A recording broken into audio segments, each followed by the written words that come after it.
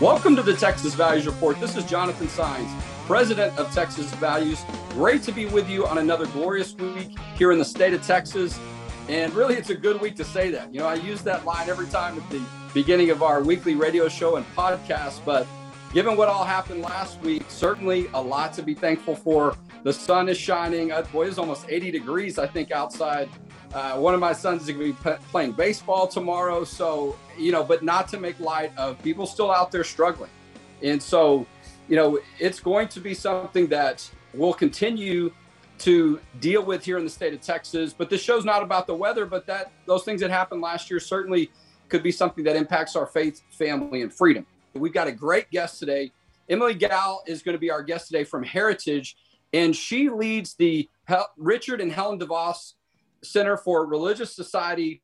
And we're so happy to have her as a guest because she's got a tremendous amount of experience as it relates to the issues of religious freedom, some of the issues we see with sexuality that are happening even this week. And so she's done a lot of great work before she began her work with Heritage Foundation, distinguished herself quite well as a graduate of Harvard Law and worked for prominent law firms and also government entities. And so we're excited to have her on. We've done work with her from time to time in the past, but I think it might be the first time that I actually interviewed her here on the Texas Values Report. Emily, welcome to the Texas Values Report. Thank you so much, Jonathan. Well, it's great to have you on because you've had a busy week. Last week, I'm sure it always feels like your job is extremely busy in the work that you're doing at a national level. And Texas Values is an organization. We like to focus on what happens at the state level, but there's no doubt that things that happen across the country can impact Texas. And there's things that Texas does, being one of the largest states in the country and really the 9th largest economy in the world, that can impact things nationally as well. So we always like to connect with our national friends. And one of the reasons that's so important is because the things that are happening across the country can shape the discussion now with a different administration up in DC at the White House, can impact things that are happening at the state level. I know in the work that you've done over the years, you've dealt with these issues. They seem to be increasing in importance for people to know about it. But you've been involved in the legal field for a while, and Heritage Foundation has been doing great work. I'd love for you to talk just a little bit about the organization, and then we'll get into some of the details of the topics you've been handling lately. Well, thank you. Yes, I'm very delighted to work for the Heritage Foundation. The Heritage Foundation is a conservative think tank that seeks to educate members of Congress as well as the executive branch about good conservative federal policies. We are supported by 500,000 members from around the country, and we rely on them for their support. And we're grateful that we also get to work on issues involving life, marriage, and religious liberty at the Richard and Helen DeVos Center, and that we've been able to partner with organizations like yours, Jonathan, because the state partners that we have are critical to help inform us about what is going on in the states and how federal policies from DC actually affect people in states like Texas. Well, there's no question. And, look, we've done some work from time to time where we go up to DC. Our organization primarily focuses on what happens at the state level, but Heritage Foundation is one of those organizations that we really look to give us an idea what's happening in other states. I mean, what's happening on the national landscape, but how are other states handling some of these issues? There's a lot of great research that your organization does. People can go to heritage.org to find out more about the Richard and Helen DeVos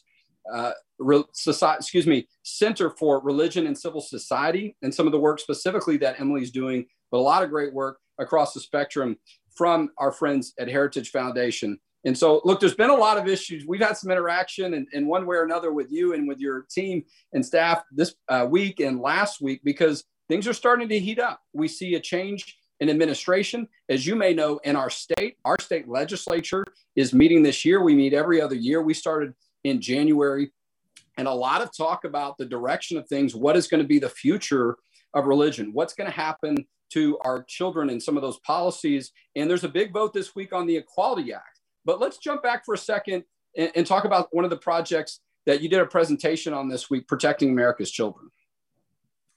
Thanks. Yeah, I'm really excited to talk about the Promise for America's Children. It is a nationwide movement of concerned parents, grandparents, citizens, and lawmakers to stand up and protect children, particularly children's minds, bodies, and relationships with their parents, which are increasingly under attack by sexual influences, both from the media and from our culture, but also from law and policy, like the Equality Act, that are teaching children a destructive gender ideology, that a boy could be trapped in a girl's body or vice versa. And we are very concerned about protecting the next generation of Americans. And so that's why we started the Promise. And I'm delighted to say that over 50 organizations have endorsed the Promise. And we've gotten support from lawmakers across the country, both at the state and federal level. Well, such an important time to do that. You know, we, Texas Values, I believe, signed on to this effort as well. I know you've been doing presentations about this issue, and it seems like there's stories that continue to come out as it relates to these issues. We worked on some sex education issues last year. Our State Board of Education took a vote on what those standards are going to be like, what's going to be taught for close to 6 million public school students in the state of Texas.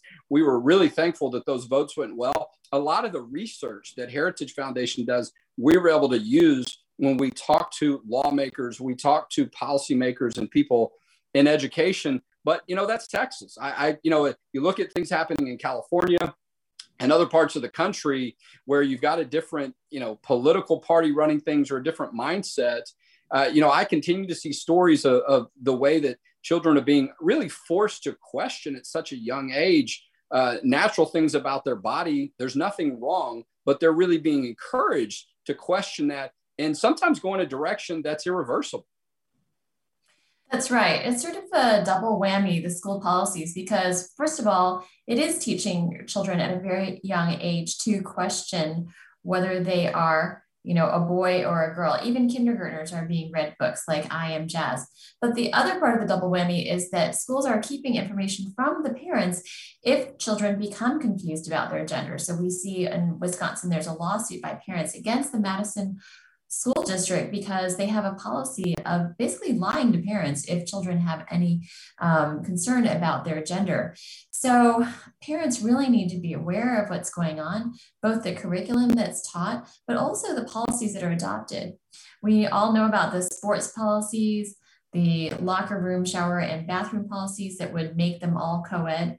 These policies endanger safety and privacy and obviously fairness for girls in sports, but also they stigmatize children who don't ascribe to the new orthodoxy on sex and gender. Well, that's what we've seen in our experience. I mean, it really creates an environment, particularly people that have biblical views, Christians, is to where they're going to be attacked. They're going to be punished for some reason for following their biblical beliefs. And we've even seen situations here in Texas where the children are led and trained as a way to create a hostile environment around those students that have biblical views. And I mean, look, this is science, right? I mean, it's so basic, but with a lot of this political ideology putting pressure on the schools and some from within the schools and then the students, a lot of opportunity, unfortunately, for some things to go wrong and for some children to suffer. There's a whole lot for them to already deal with, particularly this year, related to just getting to go to school and complete their schoolwork. And so now they've got some of these added burdens and pressures. But I know you've been involved in educating people on these issues. And a lot of times that helps create new policies when necessary to make sure that there's fairness and that there's protections on these type of issues. You mentioned the sports issue. That's been getting a little bit of attention. I want to touch on that. And then I definitely want to talk about the Equality Act. That's the so-called Equality Act that's being talked about, debated, and voted this week by Congress. But the sports issue has been getting a lot of attention too. I know even at the K through 12 level, you've got situations where girls are losing opportunities. They're losing competitions because biological males are being allowed. Now the Biden administration is supporting this, an old policy from Obama. So we're going to see that issue heat up again. And it's unfortunate because these are not hypotheticals. You actually have young ladies that are losing opportunities and losing athletic competitions because of these policies. That's right. And if the Equality Act were to pass, you would see that happen nationwide. You would see the beginning of the end of women and girls sports because it only takes one male to enter into a women's competition or a girls' competition to basically destroy fairness for all the competitors.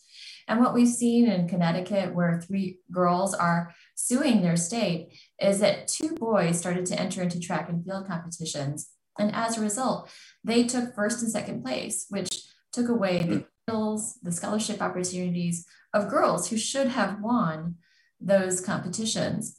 And so the Equality Act would be disastrous for women and girls. It would be incredibly unfair and even dangerous because in some contact sports, women have actually gotten injured when men who identify as women participate. So in mixed martial arts, there was a very sad case about a woman who was basically beaten and had her orbital bone fractured by a man who identifies as a woman who is now fighting in MMA. She said that she had never experienced such force before, which of course, she had been fighting women up until that point. So there are very serious issues that the Equality Act would create, not only safety and privacy and fairness, but really a danger to women's health. This is an issue too. We saw, I think today, the Department of Justice has changed their position in this particular lawsuit. So that's kind of the difference, right? You got the Trump administration that was supporting these young athletes. Now you've got Biden administration, the Department of Justice, at least I thought that's what I saw earlier reported. And so that can have an impact in this type of litigation. You mentioned the Equality Act, which touches on these issues, Emily, and that is a congressional act that's being voted on this week, expected to be voted on. We know a version of this passed the House before, and with some of the differences in the elections in the Senate now, there's a concern that you might see it pass both chambers. I mean, what's the pot? And I know you've been involved in efforts to get the word out on that. Let's talk a little bit about details on what the Equality Act is and what are the chances that it might pass. Great. So your viewers may want to know that the Equality Act basically would turn civil rights law from a shield that protected people from unjust discrimination into a sword that would compel people to conform to this new orthodoxy on sexuality and on gender. And it would basically put anybody who believes that marriage is between a man and a woman, that we're created male and female, it would make us second-class citizens and threaten us with fines and even with criminal punishment. So it would be disastrous for civility in this country and for our constitutional freedoms. As for its path through the Congress, with a House that is controlled by the Democrats, it's very likely that it will pass tomorrow. The vote on H.R. 5 will be tomorrow.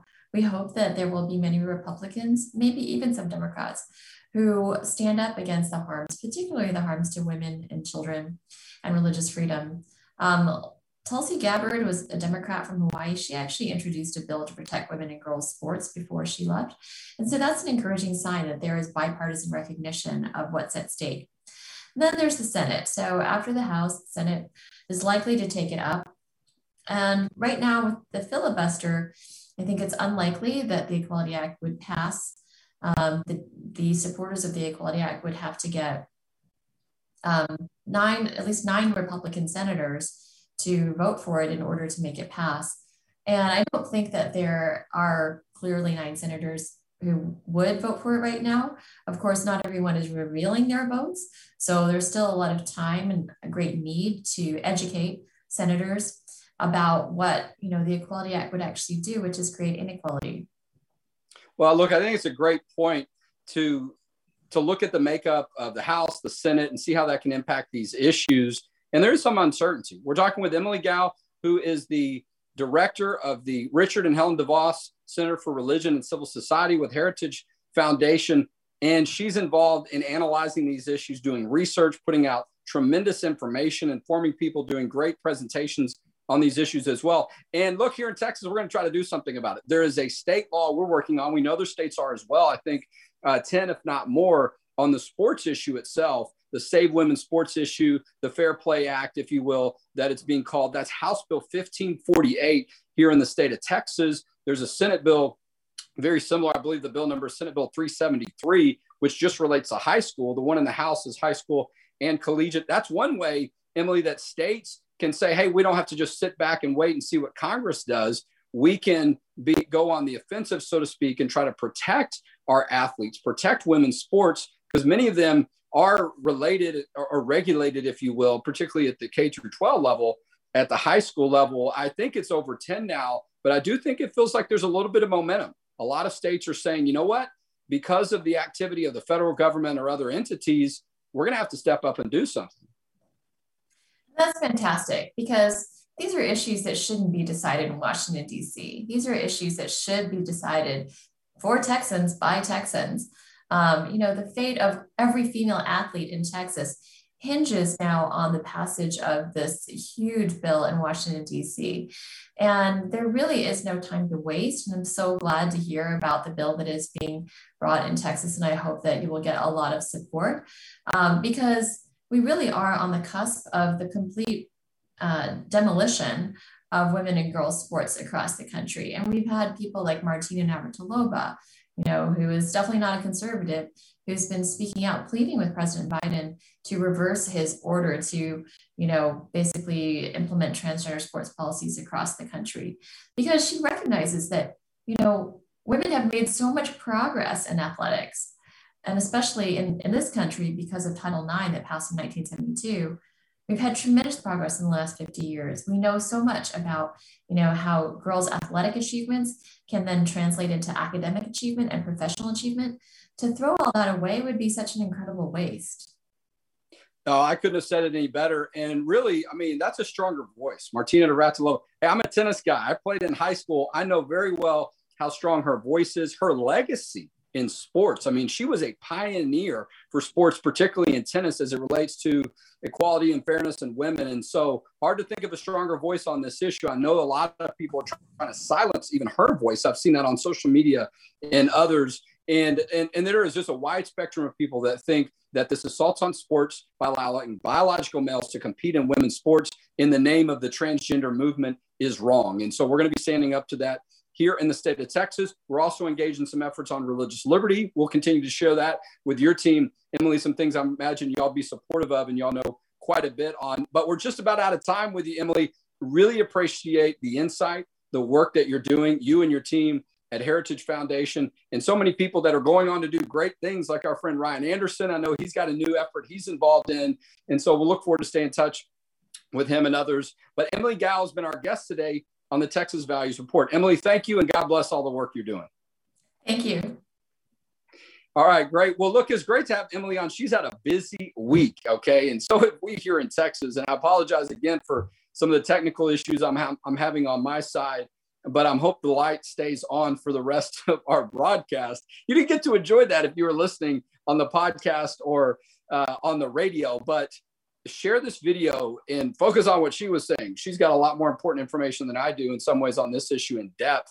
They've seen it from the national scope. Heritage Foundation does. They know that the attacks are coming so strong, the Equality Act. And, we talked about the numbers, and maybe it's going to be a tough sell in the Senate, and they're not going to get those 9 other votes. But boy, are they much closer now with that split and those numbers changing in the Senate, and Democrats that are more likely to support this bill having increased numbers, and having a Biden presidency who's very supportive of these type of issues. And we've seen it morph not into just the issues of sexuality. Now it deals with the issues of life. It's a real attack and a redefinition on the life issue, really putting people in difficult positions that have pro-life views. It very much is, you could call it a pro-abortion piece of legislation as well, not just something that's dangerous on the LGBT and sexuality issues. But it's great to hear from our friends at Heritage Foundation. Again, heritage.org is their website. You can go and check them out on social media. I know Emily and other members of their team are very active.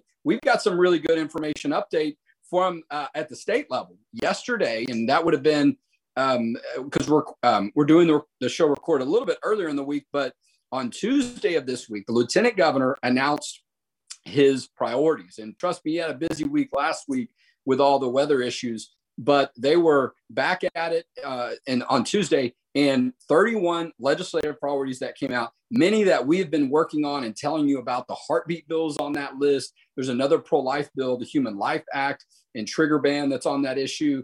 Protecting churches and religious worship is on that priority list. Also, the Save Women's Sports effort is on that list as well. Other issues that we care about, stopping taxpayer-funded lobbying, and a whole host of things that are important, certainly dealing with some of the energy issues and electricity issues we saw last week, and pushing back against the out of control local governments with some of these restrictions during the pandemic.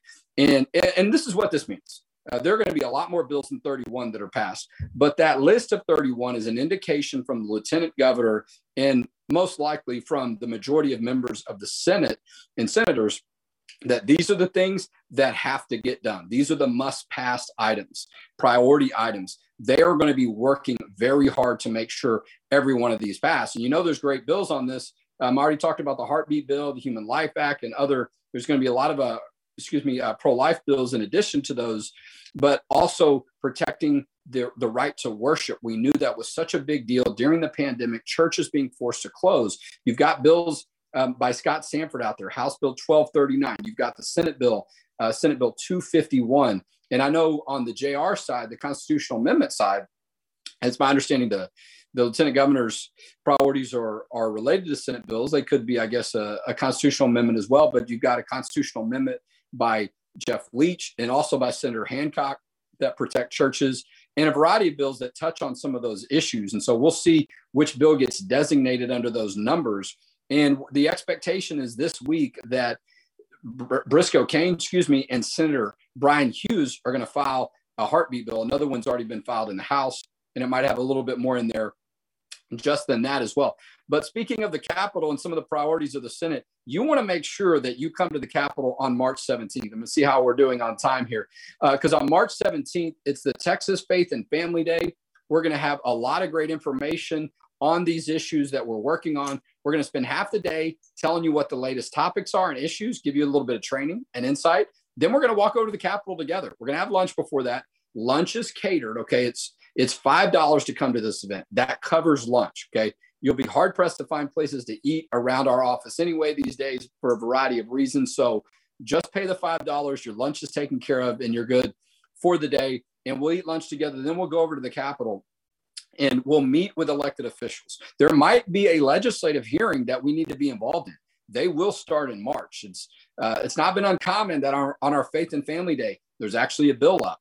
We talked a little bit last week on the negative side of things, the bills that we're concerned about, the Ban the Bible bills. They may be getting hearings. Those are bills that are similar to what we see happening at the congressional level through the so-called Equality Act, putting sexual orientation and gender identity into a lot of areas of state law, banning and punishing Christian counselors that simply want to use the Bible or talk about their faith or have their clients talk about their faith when they discuss issues of sexuality. And so you want to be there, Texas Faith and Family Day, March 17th.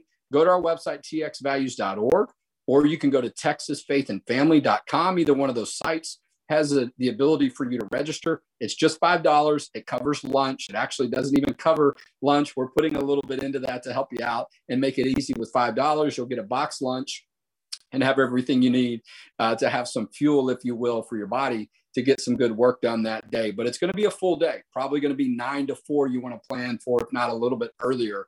So Faith and Family Day, March 17th, the Lieutenant Governor's legislative priorities are out. Many of the issues we're working on are on that priority list. That's a huge blessing. And now that we've gotten through the weather issues of last week, I know we've still got some things to sort out, and people need to get some repairs done, including some things going on at our office, obviously, right? That's why I'm working from home. But the work is going to pick up at the legislative session at the Texas Capitol. So we need you engaged. We know like close to 7,000 people have already sent emails to their legislators against the Ban the Bible bills. Thank you so much. That loud and immediate response to these dangerous bills matters a lot. And it also lets those legislators know, well, what could I be doing to avoid that? You could try to work on supporting passing religious liberty bills and pro-life bills that make it clear how strong our policies are on these issues so they're not as vulnerable to attack from some of these other pieces of legislation. I didn't get to talk a lot about this last week or the week before, but we have filed a brief with the Texas Supreme Court to support the Save Chick-fil-A religious freedom law. That is litigation in a court case coming out of San Antonio. We want to make sure we can enforce this so the city of San Antonio stops banning businesses like Chick-fil-A from having businesses at their airport and other government-owned and controlled facilities at the city level. They haven't gotten the message yet. They're trying to get out of this lawsuit. They don't want it to be enforced against them. And the law is very clear that government entities are not immune from having these laws enforced and against them on these issues and held accountable. So if you care about the work we do, though, we're getting close to the end of the month. consider making a tax-deductible donation to Texas Values. You can go to txvalues.org. We are a 501c3 nonprofit organization, and you can support us by the end of the month. That's how we're able to get more people involved in our work. We've got 12 members of our team now, 4 of us periodically at the state capitol. We've got our new church ambassador network across the state. We're growing, and that's because people see value in the work we're doing. But we need you to continue to stand with us as we're going to see more and more challenges this year. And so, look, it's been great to give you an update. And again, I apologize for some of the technical issues earlier. But just like you, we're going to get through these things one way or another and make sure that you have the important information you need for faith, family, and freedom in Texas. And we'll talk to you next week on the Texas Values Report.